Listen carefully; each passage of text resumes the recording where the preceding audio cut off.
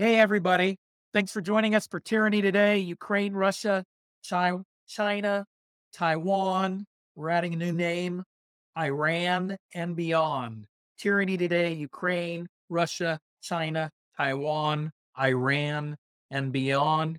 Thanks, everybody, for being here. Let's get Thomas in here uh, to see if he might have anything to say about some recent developments, like a speech by Mr. Putin involving mass mobilization, protests in Iran, an interesting statement by the president of the United States about Taiwan. It's just, so I have to tell you this funny story while Thomas is coming on here. Every Monday, hey, welcome, Thomas. Oh, Every Monday or Tuesday, Thomas sends me an email and says, here's what we should talk about this week. And then, it's sometimes like this week, we're not going to get to that stuff because so much has happened in the last 24 and 48 hours, including, by the way, somebody here is having a birthday today. Well, it's just you and I, Thomas, and it's not me. So it must be you. yeah. Happy birthday. Thank you. Yeah. Yeah. I cannot say thank you to Vladimir Vladimirovich for what he did early this morning, but No, it's a happenstance. I think it was no gift for anyone but himself. On a happenstance, maybe. Teacher, are you wearing anything you want to share with us? Ah, yes, special shirt. Yeah. No, We're gonna come back to but vestimental. we're talking much So we'll come back to later. this. All right. Well, happy birthday. Thank you. Um, I think we have to talk about what's happened in the last 24 and 48 hours. Do you want to start by talking about President Biden, and his comment about Yeah, Taiwan? we'll speak of course, at length about Putin's decision and what has led to this decision and so on later in the show. But just very briefly, Biden yesterday, for the fourth time, specified that U.S. troops would defend Taiwan in case of a contingency, right?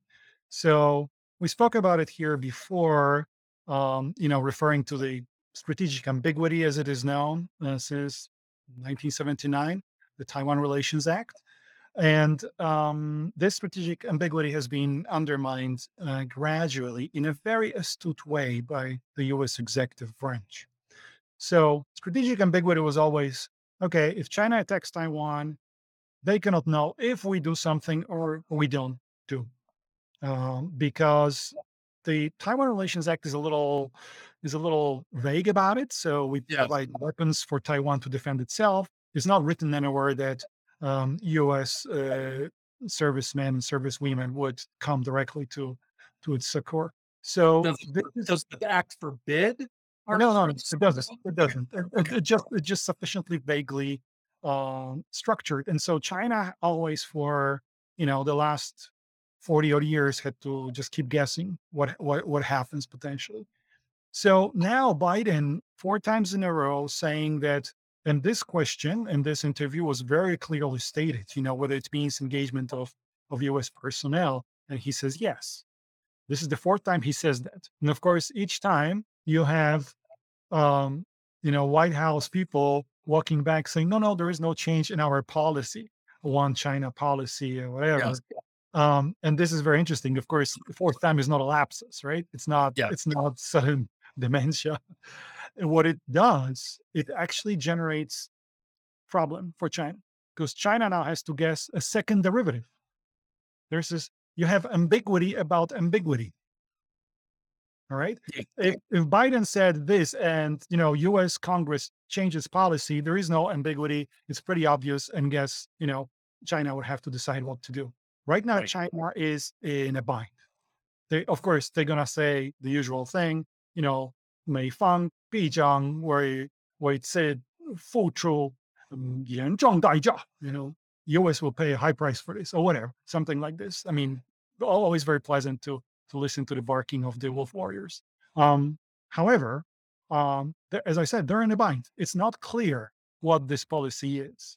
Of course, you can, always twist it around, says that maybe the Defense Department or the establishment, military establishment, is against what Biden is saying, and therefore, trying to pull back and so on.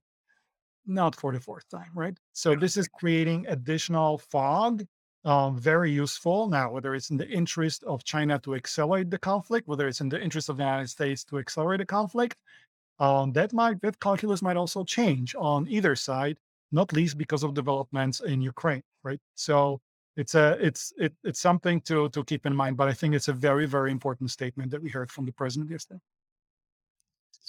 It's interesting. There are some in the US media who are pointing this to what the four times, as you've said. He makes a statement, the White House walks it back. There are some in the media who are suggesting that what it actually implies is that Biden is either senile or he's actually not in charge. And so I think it's interesting. What you're really saying is no, it's the strategy, and it's and a very effective strategy as well. By adding this commentary, especially from sort of editorial side, we add further layer of ambiguity, Yes. right? I don't So think Fox News is not doing it to aid the Biden yeah, no, administration. it's very yeah. I mean, Fox News is going to shut down whatever the Democratic president Yeah, does. So we exactly. don't have to we don't have to deal with the party politics in this country because if take away Tucker Carlson and his support for Vladimir Putin, the political class in this country is pretty clear when it comes to China and Russia as well, Right. right? So there is no disagreement there. There might be disagreement in terms of means and ways and so on, but not in terms of the overall strategy Yeah. of Correct. increased deterrence against China because deterrence didn't work against Russia, right? Russia invaded, so that is something that is definitely served as a wake up call for all of us. Unfortunately, it also opened a Pandora's box around the world for a number of different conflicts that are currently happening, not least on the periphery of the former Soviet Union, of which I see two currently happening. One is Armenia, Azerbaijan, that flared up. The other one is Kyrgyzstan and Tajikistan. The third one, there were demonstrations in Moldova, most likely stirred by Moscow interests, and of course there is the opposition's referendum in Georgia Yeah. targeting the retaking of Abkhazia and South Ossetia. So USSR is burning, as the Clash would have probably sung today, rather than back in 1980. 79 was it? London burning? Whatever. Probably maybe even 81. No, no, No, okay. probably whatever. So that's we'll come back to this anyway. I think it's a premeditated increase in the depth of ambiguity, Yeah. um, so that China might be forced to just recalculate its options. Mhm. All right. So Iran. Iran. We haven't spoken about Iran here on this show. You must have heard of the tragic death of an Iranian woman who was detained by Gashkad al-Shad, which is a morality police. Um, many, well, several Muslim countries have this kind of religious police deployed. Afghanistan has it, and of course, the ISIS areas have it, but even Malaysia has it, Sudan has it, Iran has its own. Maybe I'll step back. Why I feel myself being somewhat legitimate in my statements about Iran. So first, I know the country. I've been there. I um, I had discussions with multiple mullahs about the ideology and theology. I learned some Farsi. The area is not unknown to me. So just stepping back a little bit from this. So let me just. I think what you probably meant to say was the area and the culture is not unknown to you.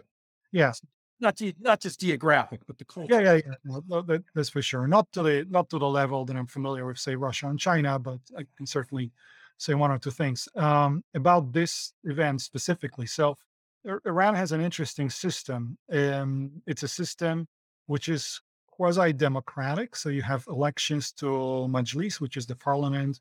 The president is elected, as well as one of the bodies called the Assembly of Experts.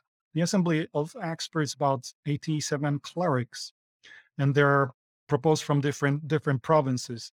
They are there because the current supreme leader, Ayatollah Khamenei, is not a he's not a uh, ultimate Ayatollah, like Khomeini was. So he needs those jurists around him to take the decision within the system, which is called Balayat e Fatih. And supreme leader is Wali al Fatih. And that system is a system of checks and balances, very complex, because these candidates actually vetted by another group of jurists, 12 jurists called the Guardian Council. So you have a system which is partly elected, partly appointed. And then the Guardian Council also has to vet the decisions of the parliament of Majlis, whether it's compatible with the Islamic law. It's an Islamic republic. Right. And if there are any conflicts between Guardian Council and the Parliament, then there is another body called the Expediency Council that will determine who's right, who's wrong. So Did you ever study Copernicus by any chance? Remember Copernicus, Ptolemy is more interesting than that, actually. or was it Ptolemy? The circles and the circles and the was that Right. Copernicus or Ptolemy? Well, I both. Just Okay. only the second was heliocentric, right? So we are living in a heliocentric system Yeah. here at Copernicus. Anyway, so that police, Gashta Rashad, is one of many elements belonging to this system, and it consists in basically policing mostly women's dress, but also men's dress. My experience in Iran is that it varies enormously at a regional level. So if you're in Tehran, you see a lot of women with hair coming out from hijabs and from the headscarf. On top of the headscarf, women in Iran have to wear the traditional chador, the black sort of cloth Yeah. on top. I actually have one at home. Maybe next time I'll show you how it looks. And so that's Iranian proper. And so um, we don't know if she was arrested because the hijab revealed too much of her hair, or if there was a problem of chador not properly put on top of her body. Anyway, there are also women in that police, and cities such as Qom, where Khomeini is from, are very strict. Also for men, by the way. By the way, if you go to that country, you have to be very careful about what kind of shirts you're wearing and what kind of, baseball caps, what's on it, what's not on it. Ideally, nothing, right? So it's very troubling for women who wear a lot of jewelry. So I just show you the size of Iranian jewelry, right? If you're wearing this, okay, how are you gonna show it? Well, you only show it within a household, right? Because Yeah. otherwise you can't do each other. And so that police is, you know, sort of empowered to detain people.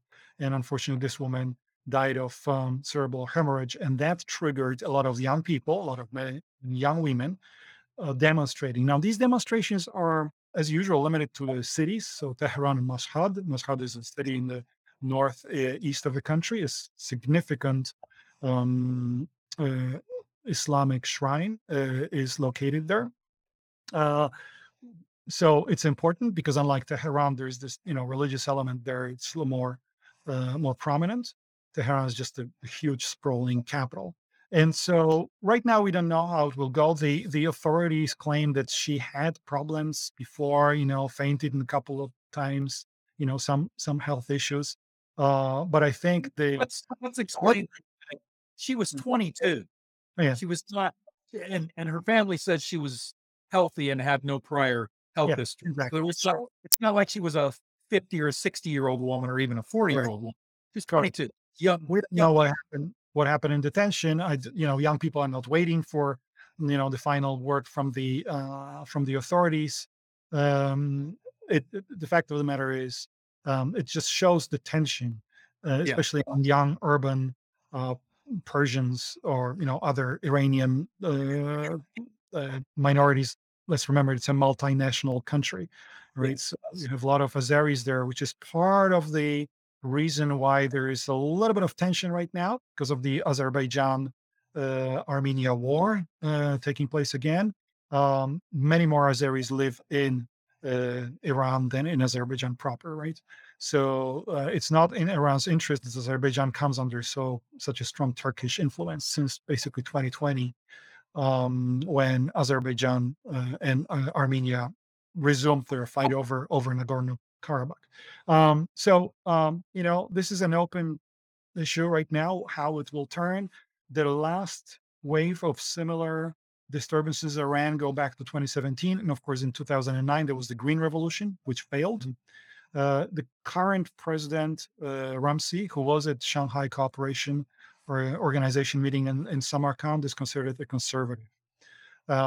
So there is a bit of an alternance between more conservative and more liberal presidents, but unfortunately, whole process of nuclear disarmament and the nuclear program, civilian, non-civilian, and just the dynamic of that process in negotiations with European powers and US. That's what determines very often Iranian domestic politics and the screws being kind of tightened. So I don't think this is the case of this event. This is sort of completely out of the left field, and we'll see what it takes for this opposition to subside. You might have seen that many women are basically saying no more hijab. Yes. They're cutting their hair. They're showing themselves without hair on social media.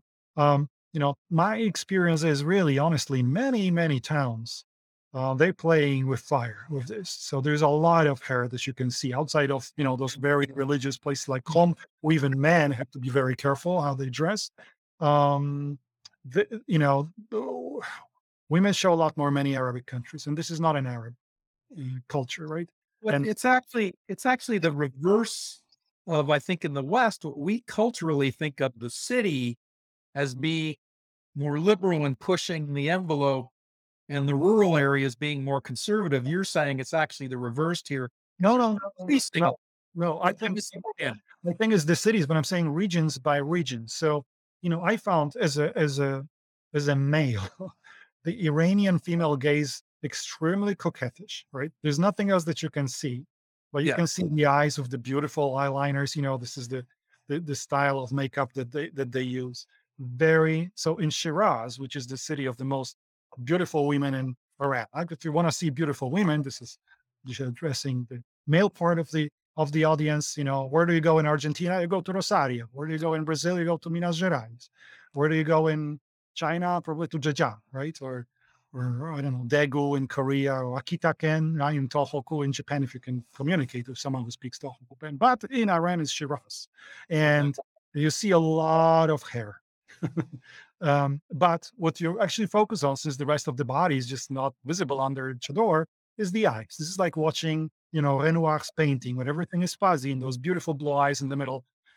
An extremely affecting experience for a male. If the eyes is what you can see, and Iranian women eye contact, something that here in the streets of New York City you just don't do. And not Right. in 1980s you didn't do even more, but you still don't do, right? So there is this tension between the manners, the natural sort of human tendency, and the crackdowns. And there is some criticism from parts of the elite that maybe that religious police, the way it's acting, is not really, it's not conducive for the survival of the regime. So I'm going to ask you a question about this. Do protests like they're seeing on the streets in Iran, is there any transference to a place like Russia? I mean, so hear me out here, because this may be a crazy theory, Mm, but we know here in the West, for years I worked for a men's magazine, and there was a study that would come up over and over again over the years, a repeat of a study. And one of the conclusions that psychologists and sociologists have come to is, this sounds crazy, but that divorce is contagious. mm, Divorce is contagious, they believe, because someone you work with gets divorced. You see that their life doesn't end. They don't die, they survive. Maybe they even thrive. And if you're not in a happy marriage, you think, you know what? I can do it. mm. Is there a similar kind of impact of, if one part of the world that lives in a repressive society begins to protest, do you think that can have a carryover to another place like Russia? Does it embolden the Russians in any way? So we saw this twice in our living memory. We saw that spreading in 1989, right? Right. Supporting, with, so first there was the political process in Poland, then Hungary, then in East Germany took, the form of demonstrations, street But of demonstrations. course, they're geographically and culturally, yeah, yeah, Czechoslovakia, and Romania in a right, dramatic way. All right. So that was one. The second one was Arab Spring. yes. Arab Spring, arguably triggered by huge inflation, problems, of course, with grain. So something that's being currently very much paid attention to because, of course, the problems with the delivery of Ukrainian grain to the region. But it started in Tunisia and spread out, to Egypt and Lebanon and, of course, Syria, with tragic consequences that we see no end to. So that is something that I would say, when you have some, as you're saying, regional or cultural connectivity between those groups, there was also color revolutions in the former Soviet Union, right? Starting with Georgia and then Kyrgyzstan, of course, Orange Revolution in Ukraine, right? So something that Putin abhors. So there is the connectivity, whether it's Arabic language, whether it's Russian language, whether it's something. Persia's relatively isolated. It used to be a massive empire, right? It's a former Right. empire. That's why we have to pay attention to it. Everybody has to pay attention to Iran. When this was Achaemenid Empire in fifth century before Christ, that country, that entity, contained more than half of the global population, Mm. right? From Greece to India, including Egypt and Mesopotamia. All of this was more than half of the. It never happened again. Not in the Roman Empire, not in Hellenistic Empire, not in the Mongol Empire, not in the British Empire, not in the Qing Empire.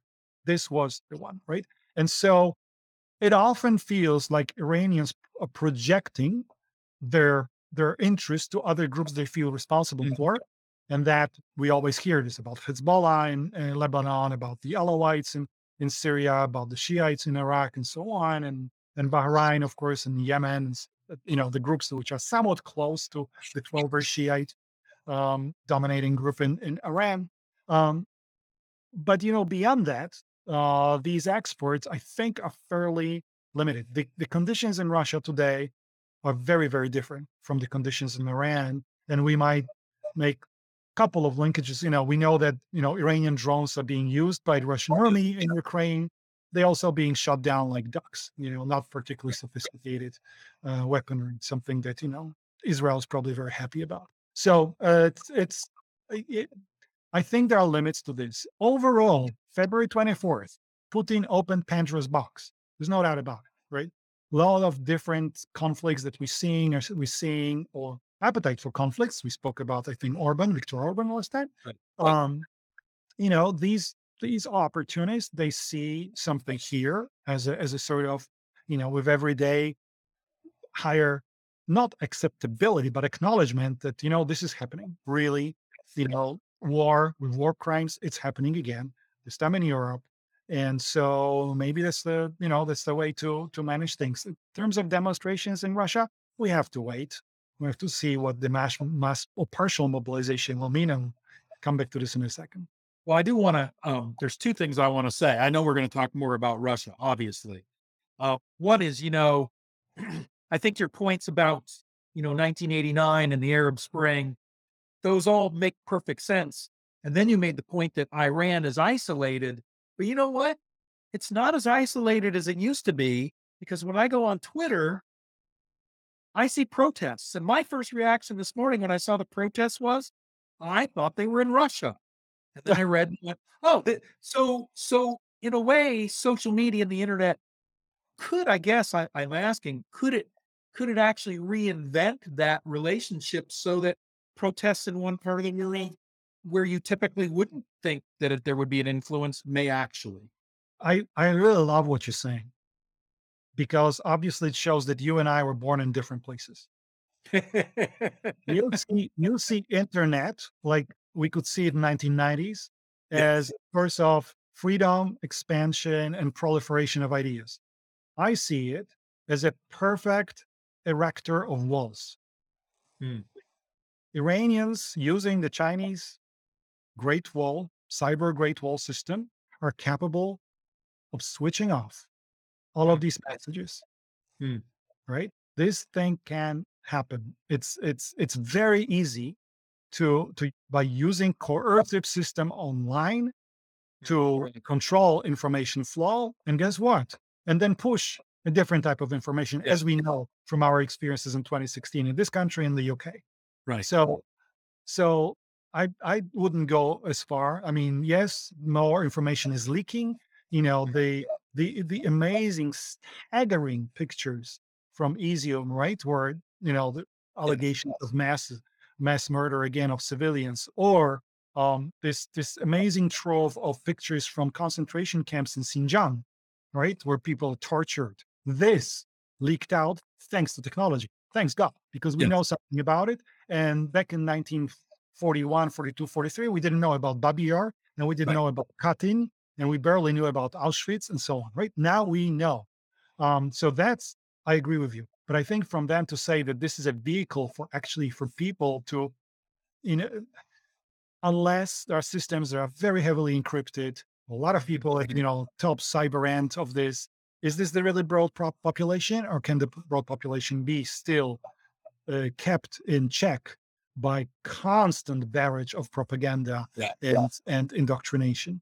And my take on this is probably going to take a lot more real pain, physical, economic pain, and physical danger for things to turn around. Definitely, the COVID shutdowns in big cities in China forced people to think, right? Yes.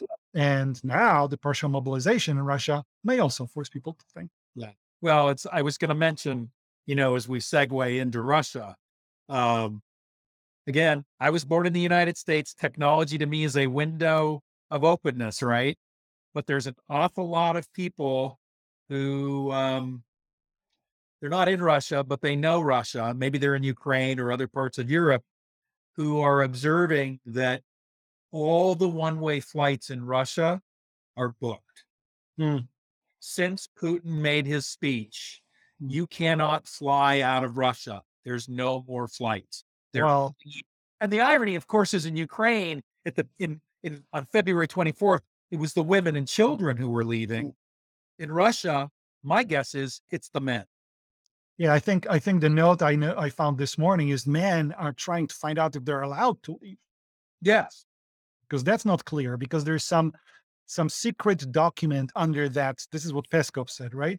Some secret document under that speech that Putin delivered that lays out the details of this. We don't know exactly what the details are. So let's not just maybe recapitulate. So let's find out why this is happening, right? Yes.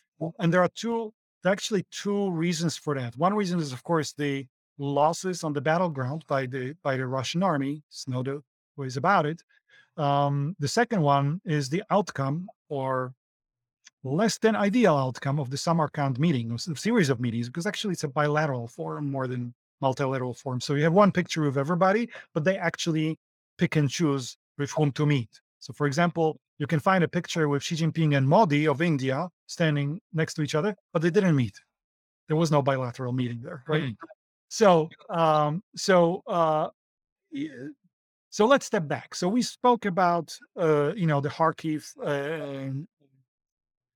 breakthrough by the Ukrainian army, and since then, slow but steady advance in the south, in the Kherson region. And essentially, Russia had four options to react. The first one was paralysis. What do you do next, right?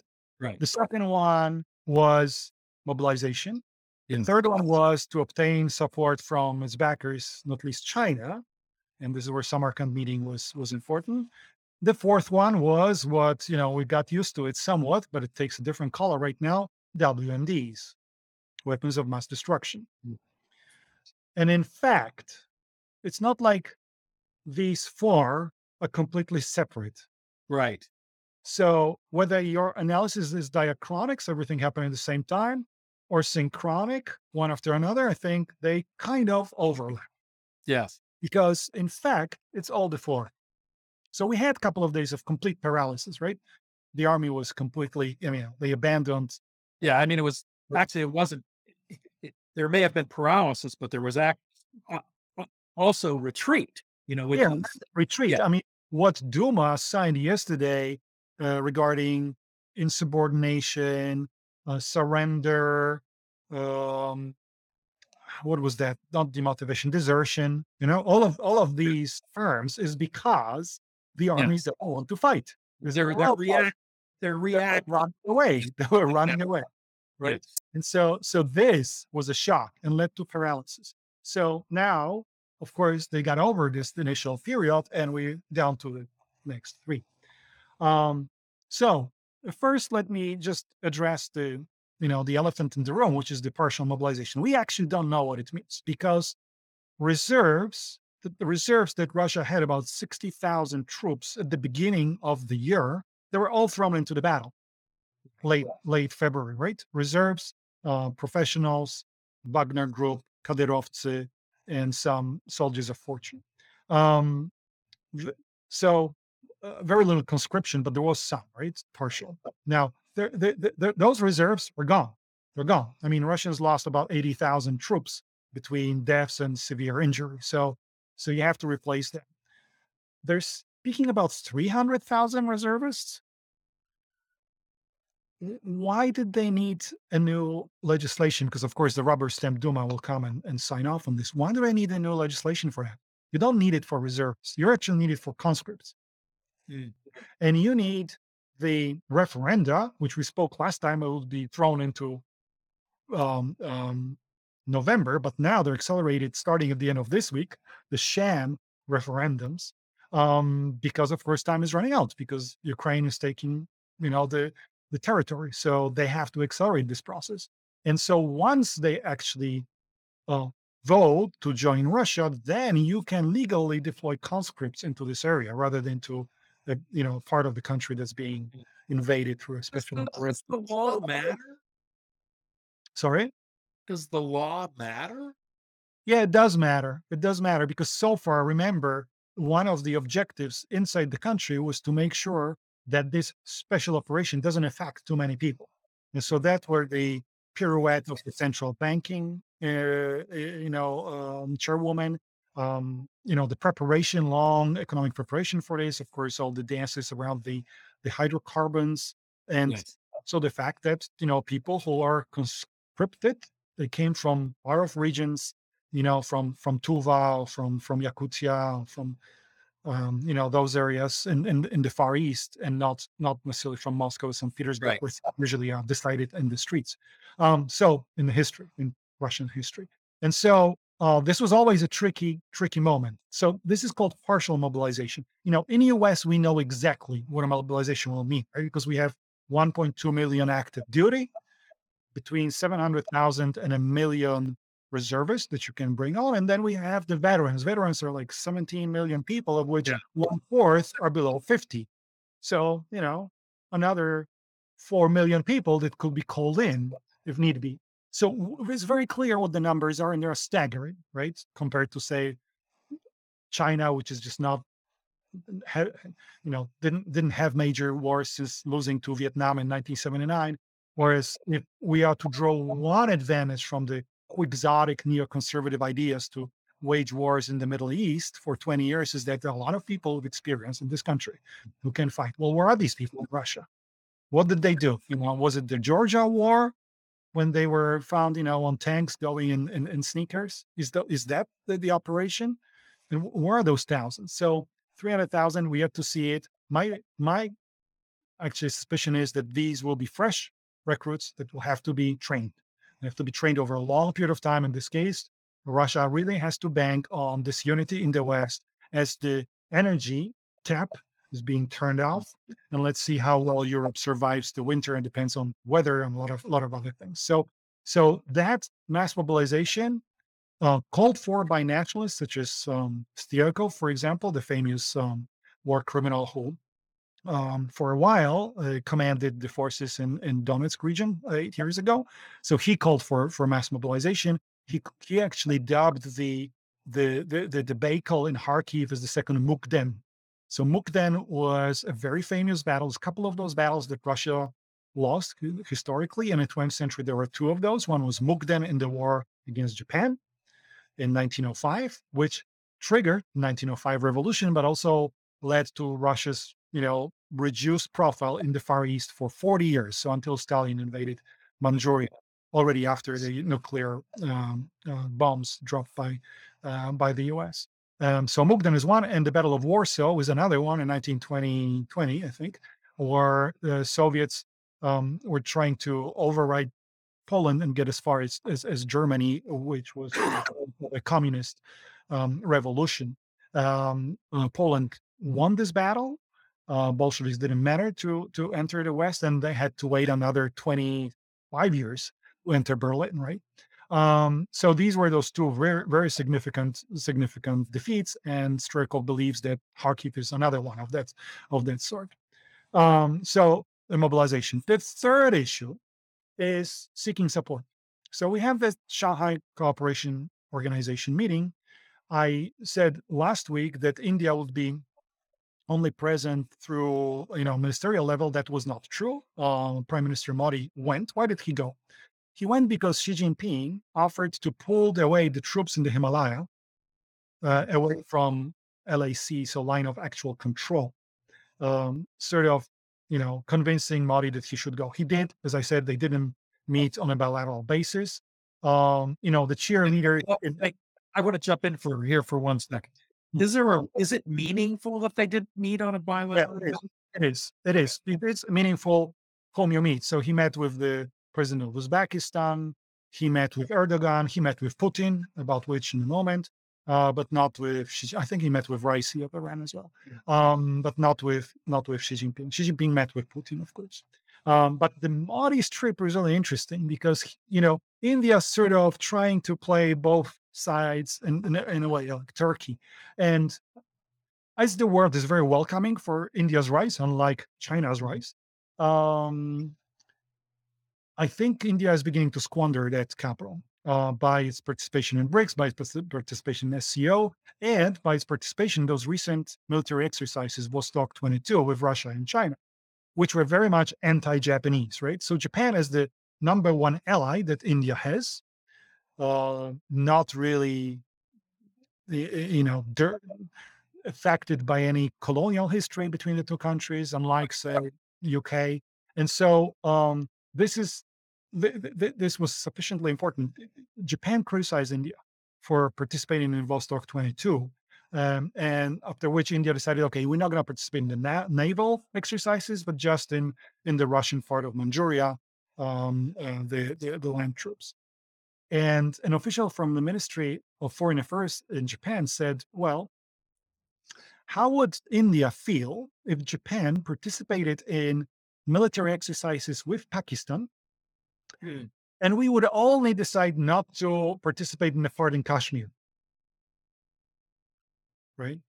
So a little bit of a wake up call for India, and I'm beginning to see some nervousness that U.S. is also losing patience. Jai Shankar, the Minister of Foreign Affairs, is in New York right now for the UN meeting. He's going to spend many hours with Blinken and Austin, but he also is going to go to a BRICS meeting, right? But also a Quad meeting. So we'll see about that. The important thing that Modi did on the back of that pressure from Japan, he said to Putin, "This is not the time for war." And Putin, in his two meetings, both with Modi and with Erdogan, said the war will soon be over. After which he went back to Moscow, and we know what he did, right? So always, this is like those bifurcated tongues of any snake you wouldn't like to be bitten by. But I think the most important was, of course, the meeting with Xi Jinping, which gave nothing verbal. So it felt like Putin had to actually explain himself for the disasters of the war. The way we can speculate, the big boss is telling him, "Dude, you told me it's going to be this 3 days. What's going on?" Right. Right. And Putin's like, looking like a battered dog, had to actually wean himself out of this. We don't know what really is going on behind the scenes. We suspect that there is some help from China in terms of the equipment, because mortar shells were found by Ukrainians, apparently from North Korea, except that uh, North Korea in 15th century, Koreans generally, great King Sejong, invented Hangul, this beautiful Korean writing, right? I mean, a lot of things happened in the early 15th century in Asia the Muromachi Jidai in Japan, great for art, the Mings in China, the last great Chinese dynasty, and King Sejong in Korea. But these shells in Ukraine are written with Hanzi, the Chinese ideograms, not with Hangul. Why would Korea provide something with Hanzi, with Chinese characters? Big question. So we don't know, right? We don't know. I think the U.S. intelligence is looking at this right now in Ukraine, and so that's the outcome. The outcome was, at least on surface, much less juicy than Li Jiangshu's statement in Moscow a week ago, about which we recently spoke. Right. So number three, he provided a very strong verbal support for Russia. So it leaves us with the fourth element of Russian strategy, and that's WMDs. Because in this statement this morning, we have again the story of the sacred Russian territory. So let's assume that the territories of Kherson, Donetsk, Luhansk, at least the partial areas which are occupied by Russia, vote overwhelmingly 105% in favor of being with Mother Russia. Because it's so easy to organize referendums under the bombs and the missiles, right? So to just do it in 3 days, and it's going to be all ready. Um, so what happens then? Then it's a Russian territory that gives, in theory, Russia to use weapons of mass destruction to defend at all costs its territory. My bet would be that chemical weapons go first. There's a lot of experience from Syria here, hundreds of attacks by Russian allies using chemical weapons. And it actually brings us to the nuclear issue. And I think one reason why Euro collapsed this morning after that speech, why there's so much nervousness about the situation in the markets, is because the nuclear issue is coming back. Yeah. There's a Polish think tank which believes that it's not in Russian interest to use the nukes uh, as counterforce, meaning to attack tactically the Ukrainian troops, because Ukrainian troops are so dispersed. It's 700,000 people. Zelensky speaks about 1 million, and it's a very long Yeah. front line, right? So it's difficult to pinpoint, where the area is, and so that Polish think tank believes that counter-value act of mass murder could happen. Counter-value meaning trying to break the resolve of Ukrainians by attacking cities. So more or less what the United States infamously did against Japan in 1945. And I've been to both cities, Hiroshima and Nagasaki, and especially Nagasaki. It's a taboo to speak about it in the United States, but the original target of that bomb was Mitsubishi Zosen, so Mitsubishi shipyard. And this is a port city to a lot of coves and bays, and this is one of the bays pretty far away from the city itself. But it was a cloudy day, and they continued and moved over the city and dropped the bomb over Catholic churches. Catholic churches, the only Catholic city in Japan, making it very unique. And so you see, for example, one of the turrets of an old neo-Gothic church was thrown like a kilometer away from where it stood, with praying women and children inside, um, decimated, pulverized, whatever. Right. So counter value would be, according to think tanks, the last chance, Putin's chance, to actually break Ukraine, destroy the Nazi regime there, and finally defend Little Russia, as they call it, Małorossiya, which of course will, in a couple of days, in a sham referendum, claim to be defended. Yes. That's a lot. That's a lot going on. So, you have any predictions for what we see over the next couple of days between now and our next show? Well, one thing good about authoritarian regimes that referendum predictions are pretty easy. Let me guess what's going to happen. Will it be 98% or 100%? Well, because of the difficulty to organize it and physically, it probably is going to be by internet. So it's very funny because several years, I'm a Swiss citizen. I have to vote several times a year in a referendum, and until a couple of years ago, until the 2016 U.S. election, until Brexit, it was possible to do it online. Mm. with quirks, like so you need special codes and so on. No, back to 19th century. You put Uh, physically something into the envelope, you send it to Switzerland, and let's uh, see if someone catches this in flight, trouble, but a little safer than internet. So I don't hold my breath for the outcome of the referendums. yeah. Well, um, it's been a heck of a it's only Wednesday. It's been a heck of a week. And the end of last week was pretty devastating as well. Anna says nuclear would affect other countries. Will they respond? Do you want to answer her too? One, Yeah, or do you think there's a question? again, total speculation. I think Biden, in the same interview, said that he would respond. We as NATO, we don't have tactical nukes. I mean, nukes, yes, but not means to project them because, we disarmed after the Cold War.